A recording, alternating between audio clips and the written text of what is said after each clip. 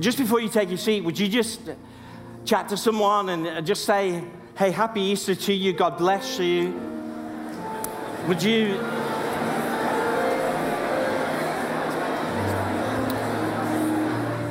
When I start.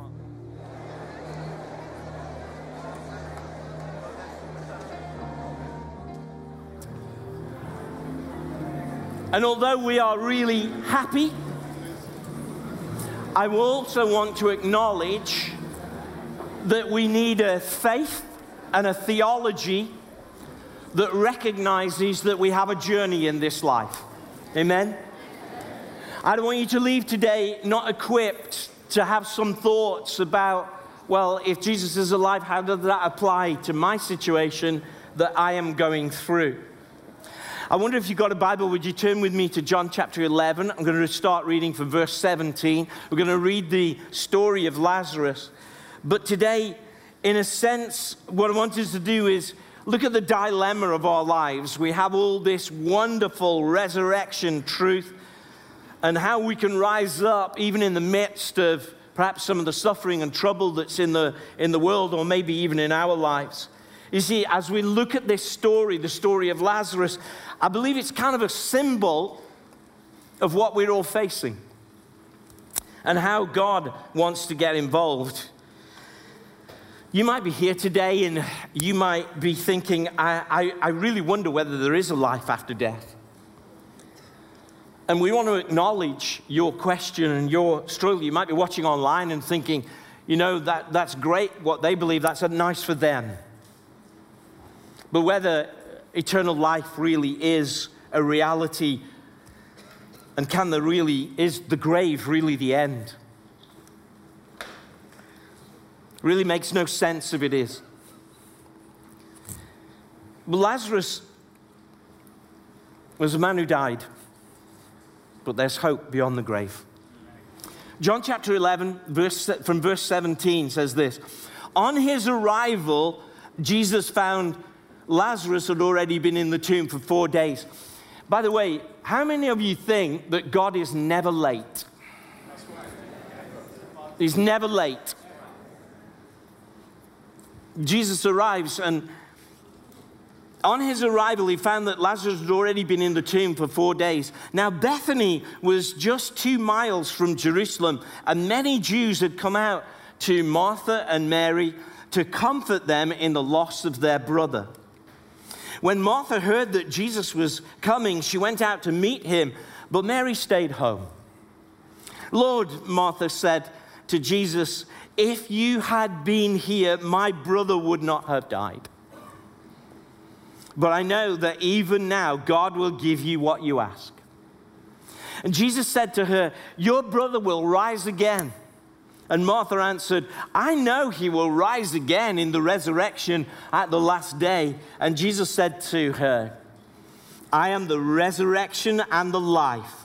The one who believes in me will live, even though they die. Whosoever lives by believing in me will never die.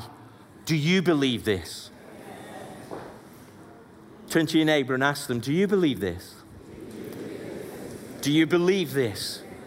So this is a personal question to you today. It's a personal question to everybody online. Do you believe this?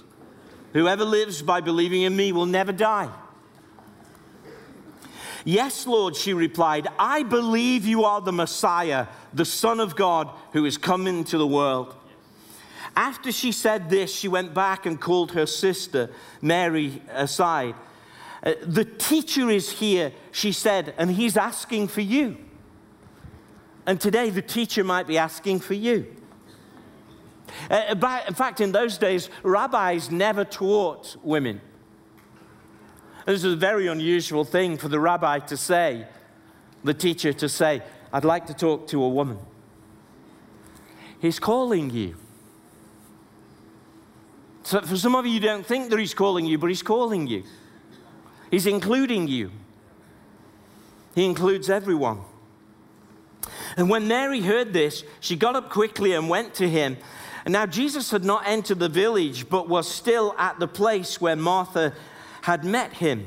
And when the Jews who'd been with Mary in the house comforting her noticed how quickly she got up and went, I wonder how quickly you will get up and go and meet him today.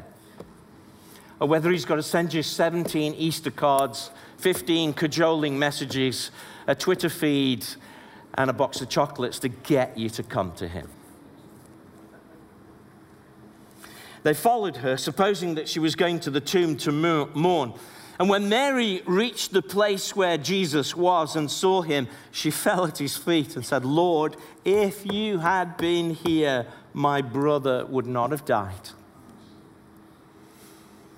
When Jesus saw her weeping and the Jews who had come along with her, they were also weeping. He was deeply moved in spirit and troubled. Where have you laid him, he asked. Come and see, Lord, they replied. And Jesus wept.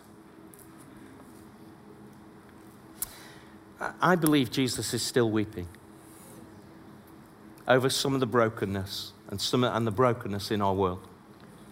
The Bible says he's ever interceding for people. I don't think Jesus is this glorified Savior who is impervious to what's going on. I think those tears still flow. Then the Jews said, see how he loved him. And some of them said, could not he who opened the eyes of the blind man have kept this man from dying? Jesus, once more deeply moved, came to the tomb. It was a cave with a stone laid across the entrance. Take away the stone, he said. But Lord, said Martha, the sister of the dead man, by this time there's a bad odor, for he has been there for 4 days. Then Jesus said, did I not tell you that if you believe, you will see the glory of God? So they took away the stone. And Jesus looked up and said, Father, I thank you that you've heard me. I know that you always hear me, but I said this for the benefit of the people standing here, that they may believe that you sent me. When he had said this, he called out in a loud voice. Why don't you say it with me? Lazarus, come out. Maybe you could put your name there. Kathy, come out.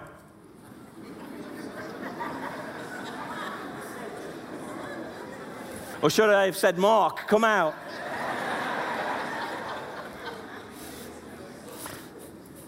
Sister Nicola, come out. Brother Ron, come out. Come out of the grave. Come out from what's holding you back. Come out. The dead man came out. His hands and feet were wrapped in strips of linen and a cloth around his face. And Jesus said to them, to the community, you take off the grave clothes and let him go. You have a hand in this healing, this ongoing ministry of healing. As we look at the story of Lazarus, I believe it is a symbol of what all we face. So some wonder if there's hope after the grave, if there is life after a grave, as if death really is the end. And there'll be some people today actually wondering that. We have questions like the two sisters had. Lord, if you'd have been here, God, if you'd have stepped in, that wouldn't have happened. And I don't believe the sisters were asking from a point of complaining. I actually think they were asking from a point of, if you'd have been here, it would be different. But nevertheless, we all have these type of questions. God, why did that happen? We've sang, we've danced today, but there is those questions that linger on when we leave through these doors. Why did that happen, God? There is love in this story, and there's grief, and there's the things that we all feel and all that we have for others. And some of you may have lost some people during this season, and we all go through loss, and we see the sisters upset. We see the mourners upset, or whether they were professional or not, and we even see Jesus crying.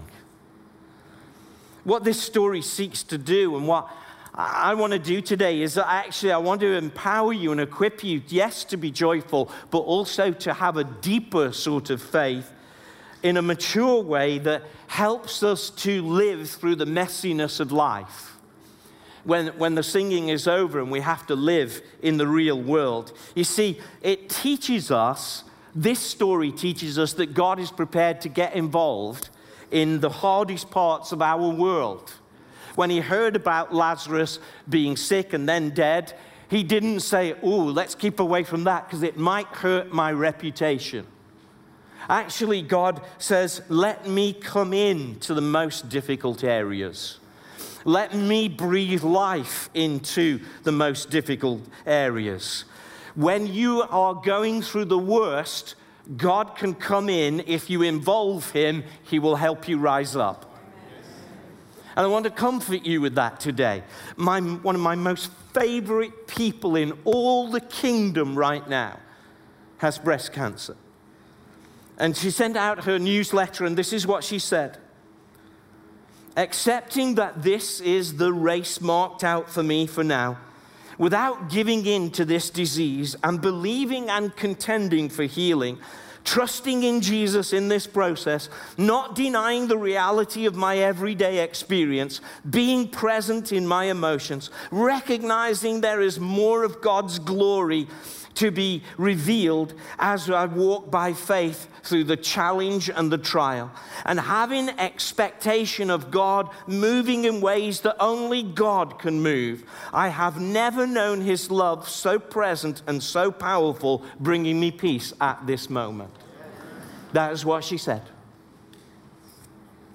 Lazarus teaches us that God will be involved in your struggles, that he can breathe life into that. Now, this was a very dramatic breathing of life, but in some way, you can also have a resurrection even in the most difficult circumstances that you might face. So today, I want to ask you to hear a personal call from Jesus to call your name, whatever your name is, to call you out from everything that's holding you back from having a deeper faith and a mature faith, that like Lazarus, you'll rise up with new life, new perspective, actually maybe new healing. Like Martha, you will rise up in your faith and develop your faith. And that actually you may have been at the same plateau for a long time. I'm going to talk about levels of faith in a moment, but that actually you'll hear a call from Jesus saying, "Come on, I want you to go on to a deeper faith now." I'm going to say to those people who we're so blessed that you've come today, that you might be an Easter church goer, that you think, "I always go at Easter time," that maybe you can hear a call that happened to Mary, where her devotion went deeper after this incident. Actually, if you know the Bible, and many of you do, that here we are in chapter 11 of John. In chapter 12 of John, it opens up with a dinner guest, a party, and that Mary goes there and she pours out oil, an alabaster box of oil and perfume all on Jesus' feet. And perhaps Jesus is calling you to be a deeper worshiper today. That actually you rise up and that your worship goes up a level from this Easter. In deepening our faith, so how can we rise up? No, first of all, there's always our timing, and then there's always God's timing. How many of you know God is never late? Oh, that's some of you. But it sure does feel like it at times, doesn't it? No, none of you said amen to that. Come on, let's have an honest church. We know God is never late, but it sure does feel like it sometimes, doesn't it? Can I explain to you what's going on here if you give me some grace? In verse 17, it says, on his arrival, Jesus had found Lazarus was already in the tomb for 4 days. Now, if you track it back to John chapter 10, verse 41, Jesus was across the Jordan. It's a 2-day walk to where Lazarus is. And so when Jesus found out he was sick, and then actually Jesus knew that he was dead, he still would have, if he'd have left immediately and just got up and said, right, we've got to go, he still would have been 2 days late. If he'd done that, then being 2 days late, he couldn't have killed off a superstition that the Jewish people held. The Jews believed that a soul hung around the grave for 3 days. They believed that the soul kind of hovered around the grave and could re-enter the body. Now, whether that's true or not is immaterial. They believed that. And what Jesus was doing, and sometimes we wonder, why did he wait?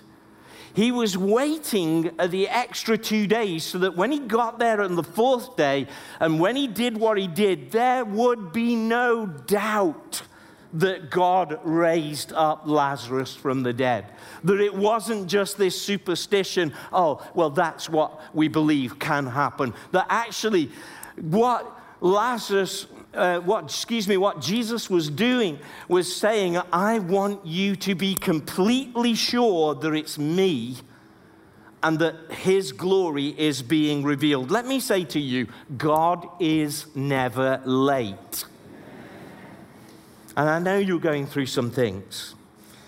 And when you don't think God is on the move, he's just deepening things in you and in others so that he can get more glory and that you can see him more clearly.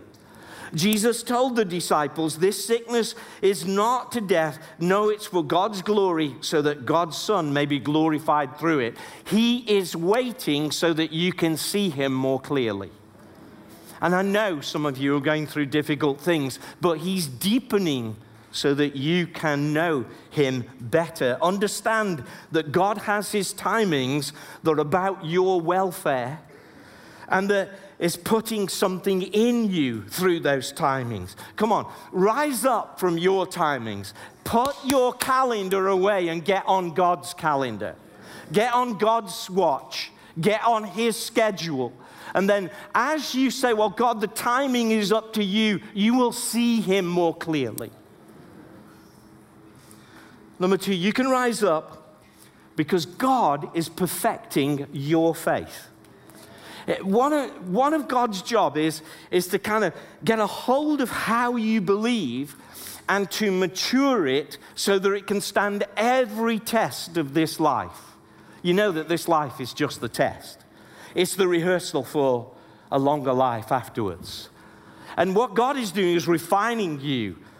He's changing you. Look at what happened with Martha. Martha made several confessions of faith, and each one gets better and better as she is in conversation with Jesus. Firstly, Martha says she has the kind of, oh, God does it all faith. If only you had been here.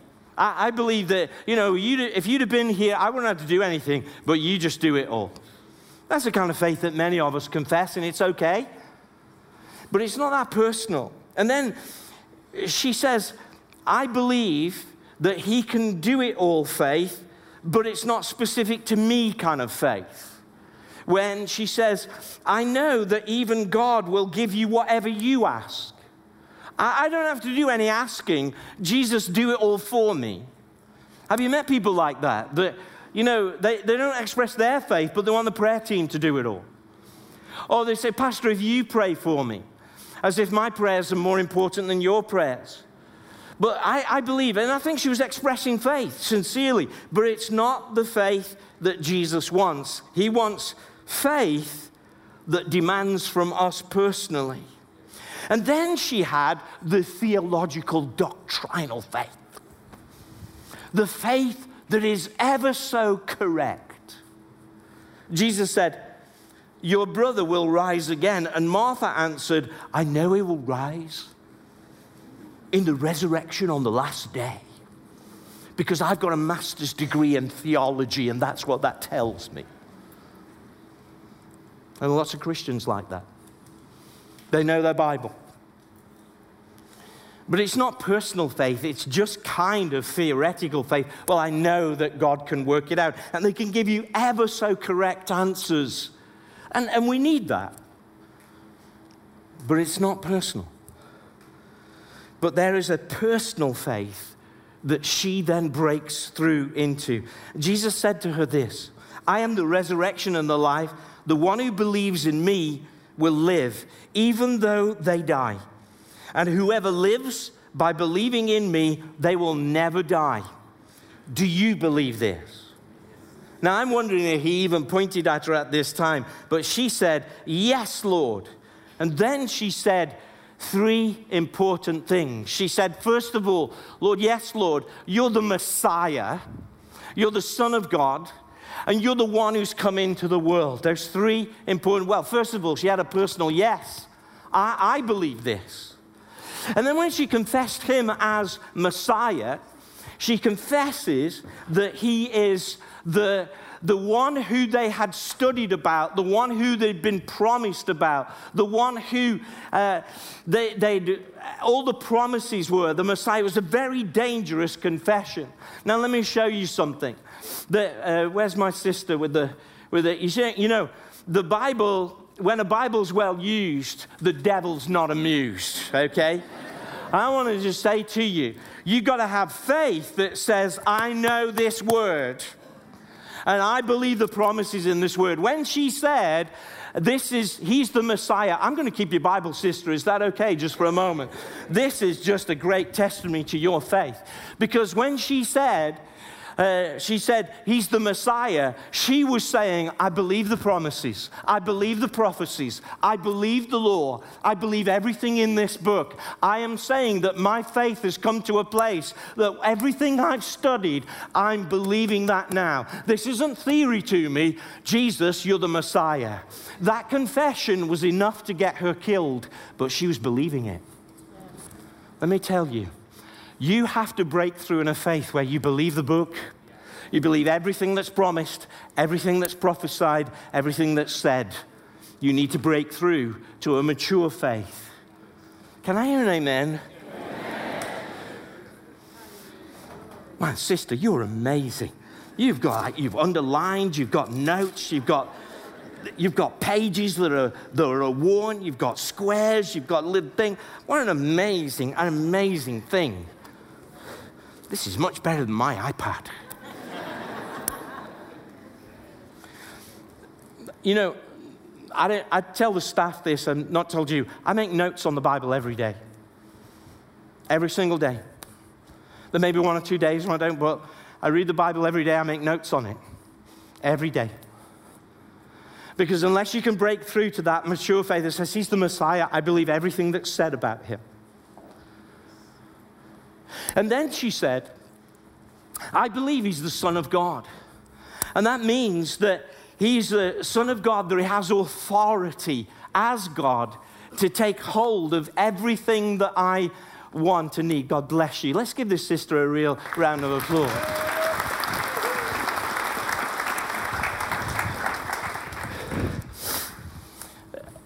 You have to then begin to rise up in your faith where you say, I not only believe you're the Messiah, I believe you're the Son of God. I believe you have the authority to challenge my life, to care for my life, to begin to speak into my life. You see, lots of people believe in God, but they don't give him the authority that belief demands. And then she said, I believe that you're the one come into the world, and unless you believe that he personally wants to come into your world, your faith isn't personal enough. That he delivers now. God is trying to shape and mature your faith. In fact, doesn't Hebrews chapter 12, verse 2 say, in the same way we have to fix our eyes on Jesus. In the King James Version, it says, the author and perfecter of our faith. In the NIV, it says, the pioneer and perfecter of our faith. He's trying to say, let me give you faith, let me shape your faith. You have to today, when all the singing is over, say, I want you to deepen my faith, Lord. And if I can equip you that way, it will serve you well. The third thing that's important for us to rise up is that we have to understand that in this world that we're in, that God is moved about your situation, maybe even more than you are. In this conversation with Mary, verse 33 says, Jesus was deeply moved.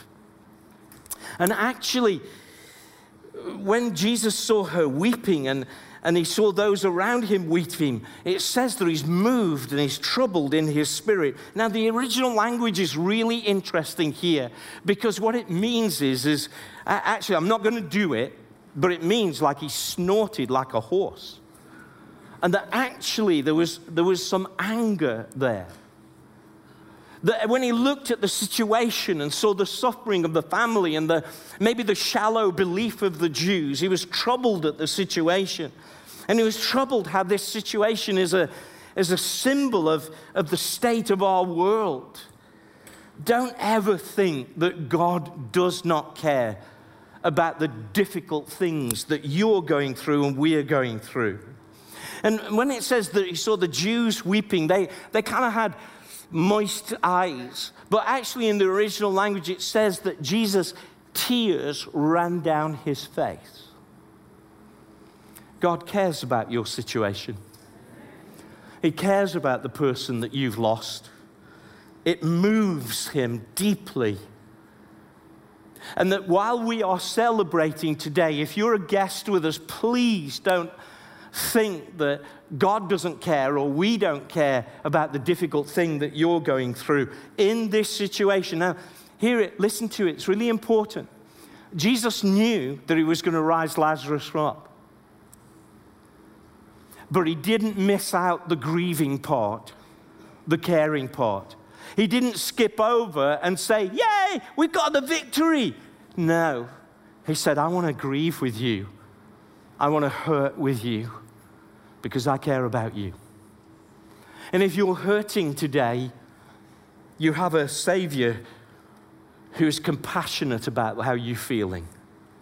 Don't ever think that God does not look on compassion over the situation that you're going through. He's grieving with you. In fact, he's not left you to your own devices. The Bible says this in 2 Corinthians, praise be to the God and Father of our Lord Jesus Christ, the Father of compassion and the God of all comfort, who comforts us in all of our troubles so that we may comfort those who are in trouble with the comfort we ourselves have received from God. For just as we share abundantly in the sufferings in Christ, we will also share in the comfort that abounds through Christ. Let's remember to be a caring church. Let's not skip to the resurrection bit without going through the grief bit. Jesus knew what he was going to do, but he still took time out to know how people felt. And as Pentecostals, sometimes we're very quick to say, oh, we'll just pray for you, instead of actually listening to you. And I know we do that because we believe. But let's not miss out the faith bit. Of course not. But let's keep the loving bit, shall we?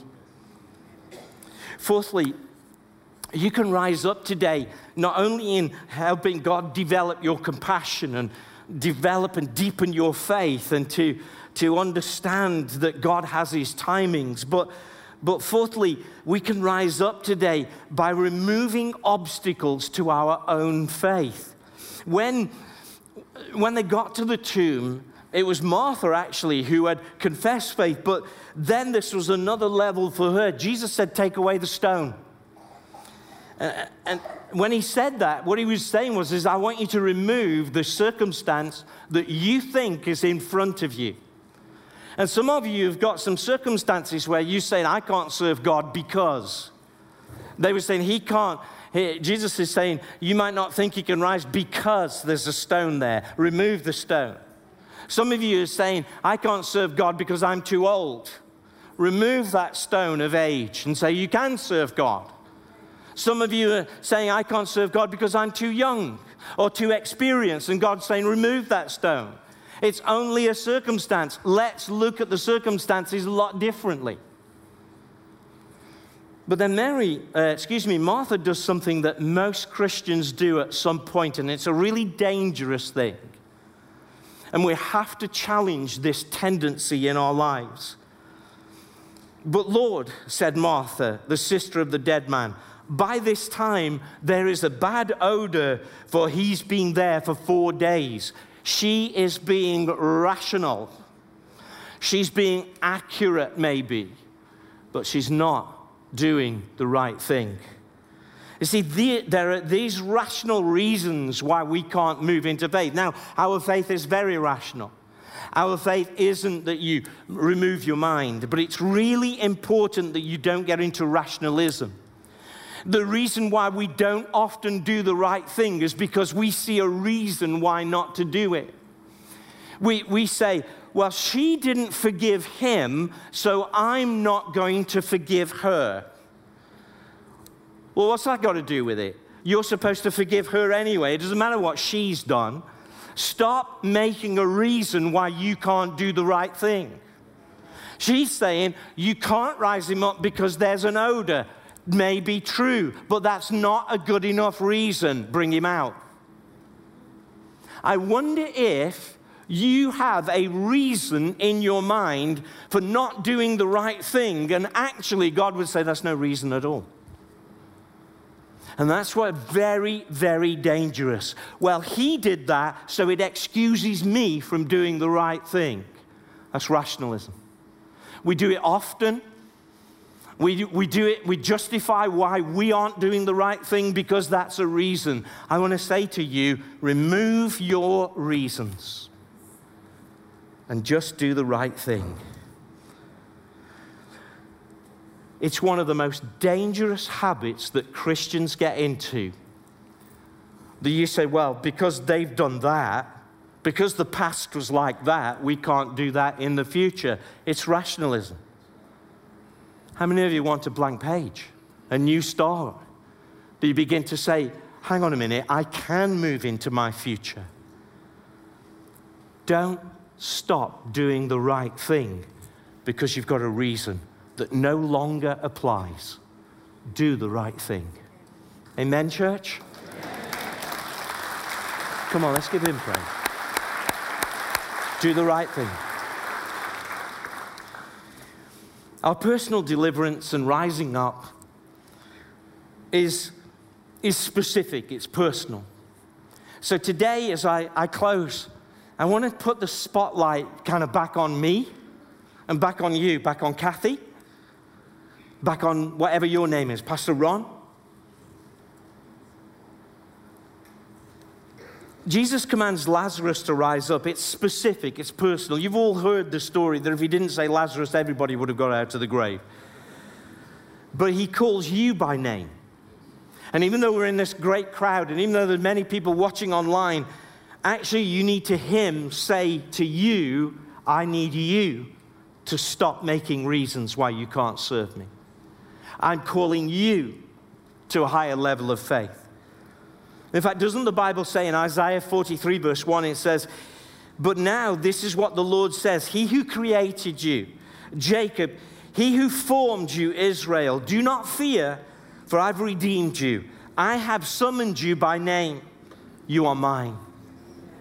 I just believe God is saying, Pastor Eddie, come out. I believe he's saying, Janice, come out. I don't believe this is a word to the crowd. I think this is a word to individuals. Yinka, come out. I believe he's saying, Riddell, come out.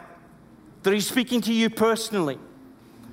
That he's saying personally, I want you to move on with me. I want you to rise up so that you can live a life more fully in this world.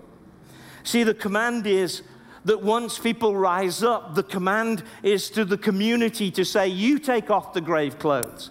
Some of us are praying saying, Jesus, can you take off the grave clothes? And Jesus is saying, I've given you that job. I want you to heal them. I want you to make sure they're truly free. I got them out the grave, now you work with them. I wonder if there's anybody that you're taking grave clothes off. You see, Lazarus, he's going to die again. But God is calling us, all of us, to think that there's more to life than this. Much more to life than this. It doesn't make any sense that we live for a few years and then we pass on. Our souls don't feel that. The creation doesn't feel that. Everything groans within us. Doesn't matter what David Attenborough does with CGI and dinosaurs and all the rest of it. All of that can be explained. But what you have to kind of begin to question now in your life is, how are you living with eternity in front of you? That when Jesus says, I'm the resurrection and the life, anybody who believes in me will, even though they may die, they will live. The one who believes in me will live even though they may die. And whoever lives and believes in me will never die. Do you believe this? You see, Billy Graham one time, he was called to a luncheon. He was 92 years old at this time. His Parkinson's disease had really kicked in, and he didn't take many appointments. But the people who called him to the luncheon were the people of Kentucky who wanted to honor him, and he decided that he went. And they said, we don't want you to say much, but just give us a short speak. And as he got to the rostrum, he said this, well, this occasion reminds me of Albert Einstein, the great scientist. He was on a train, Albert Einstein was, and he'd just been made Man of the Year in Time magazine. And Albert Einstein came, and the conductor came down. He was on the train down to Princeton, and the conductor came to pick his ticket up and to check his ticket. And he looked in his waistcoat, he looked in his pockets, he opened his briefcase, couldn't find his ticket anywhere. And the conductor said, Dr. Einstein, we know who you are. We know that you would have bought a ticket. And it doesn't matter. We know who you are. And so he went down and was punching the other tickets. And he looked back. And Dr. Einstein's looking under the seat and still looking for the ticket. And he's saying, but Dr. Einstein, we know who you are. Don't worry about the ticket. He says, yeah, I know who I am. I just don't know where I'm going. I need my ticket. And I just wonder today whether you know where you're going. Billy Graham went on in that same luncheon and he said this. You see, the suit that I'm wearing, he said, I bought a new suit for 2 occasions, one for this lunch, and they're going to bury me in this suit. My grandchildren have been saying I've been a bit slovenly in my old age. So he went out and bought this suit, and for this occasion of my death. And he said, when I do finally die, don't remember my suit, but know this. And this is what he said. I not only know who I am, I also know where I'm going.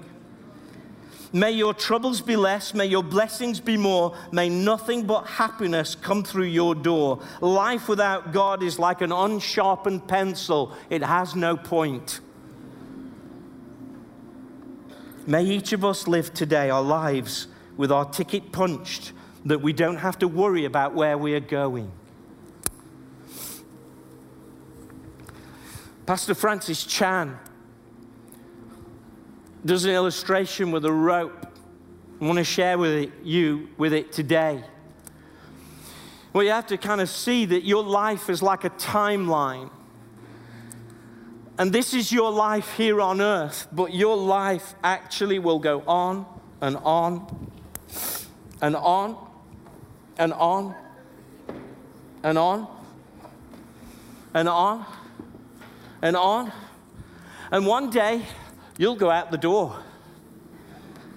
And it will go on and on and on. Pastor Ron, this is like your life here on earth. But your life is not just this bit. Your life goes on and on and on. And Pastor Scott, you see, as you take this life, it goes even out the door. Happy Easter, Pastor Ron, by the way. And many of us work. And, we go to school and then, we do our best and we get a job and we work hard and we have a little family and we work so hard and we're working hard for this bit. We're saving enough money so that we can have a good bit, this bit. And people say to me, Pastor Mark, you're so silly talking about this bit. you're so silly talking about this bit, and we've got no evidence for this bit. And I go, no, you're silly. You're saving for this bit. What about this bit? And you might be here today and you're going, I'm doing so well. I'm doing so well in this bit. Oh man, I'm in this bit. I've got my house, my car, my wife, who's not a possession, by the way. I got everything I need. And all the while, there's this bit, there's this bit, there's this bit. And God's calling you that you might be out the door. And Jesus said, I am the resurrection and the life. Whoever believes in me, you're going to get this bit, and this bit, and this bit, and this bit, and this bit. Why would you only live? Why would you live just for this bit? Why would you put all your eggs in this little basket when I'm retired and I've got my little retirement home and all of this is stretching before you? Come and live. Come and live, church. Come on, let's give him praise.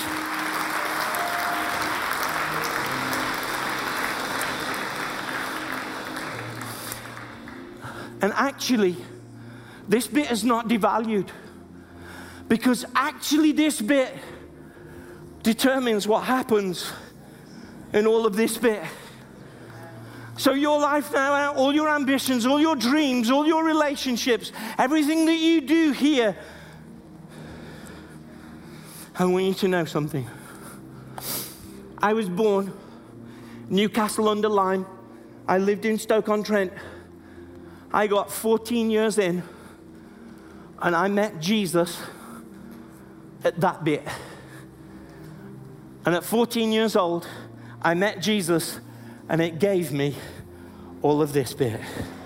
What about you? How about it, church? Come on, let's stand together. I want to say to you that Jesus is alive, but will you rise up and hear the call that he wants you to serve him with a deep, loving, mature faith? A faith that is compassionate, a faith that is deepened, a faith that isn't shallow, a faith that says, God, I trust your timings, a faith that says, I care about people, and a faith that says, you know what, I am going to live full on this bit because I know I am going to enjoy the rest of eternity with you, Jesus Christ. Come on, let's give him a clap offering.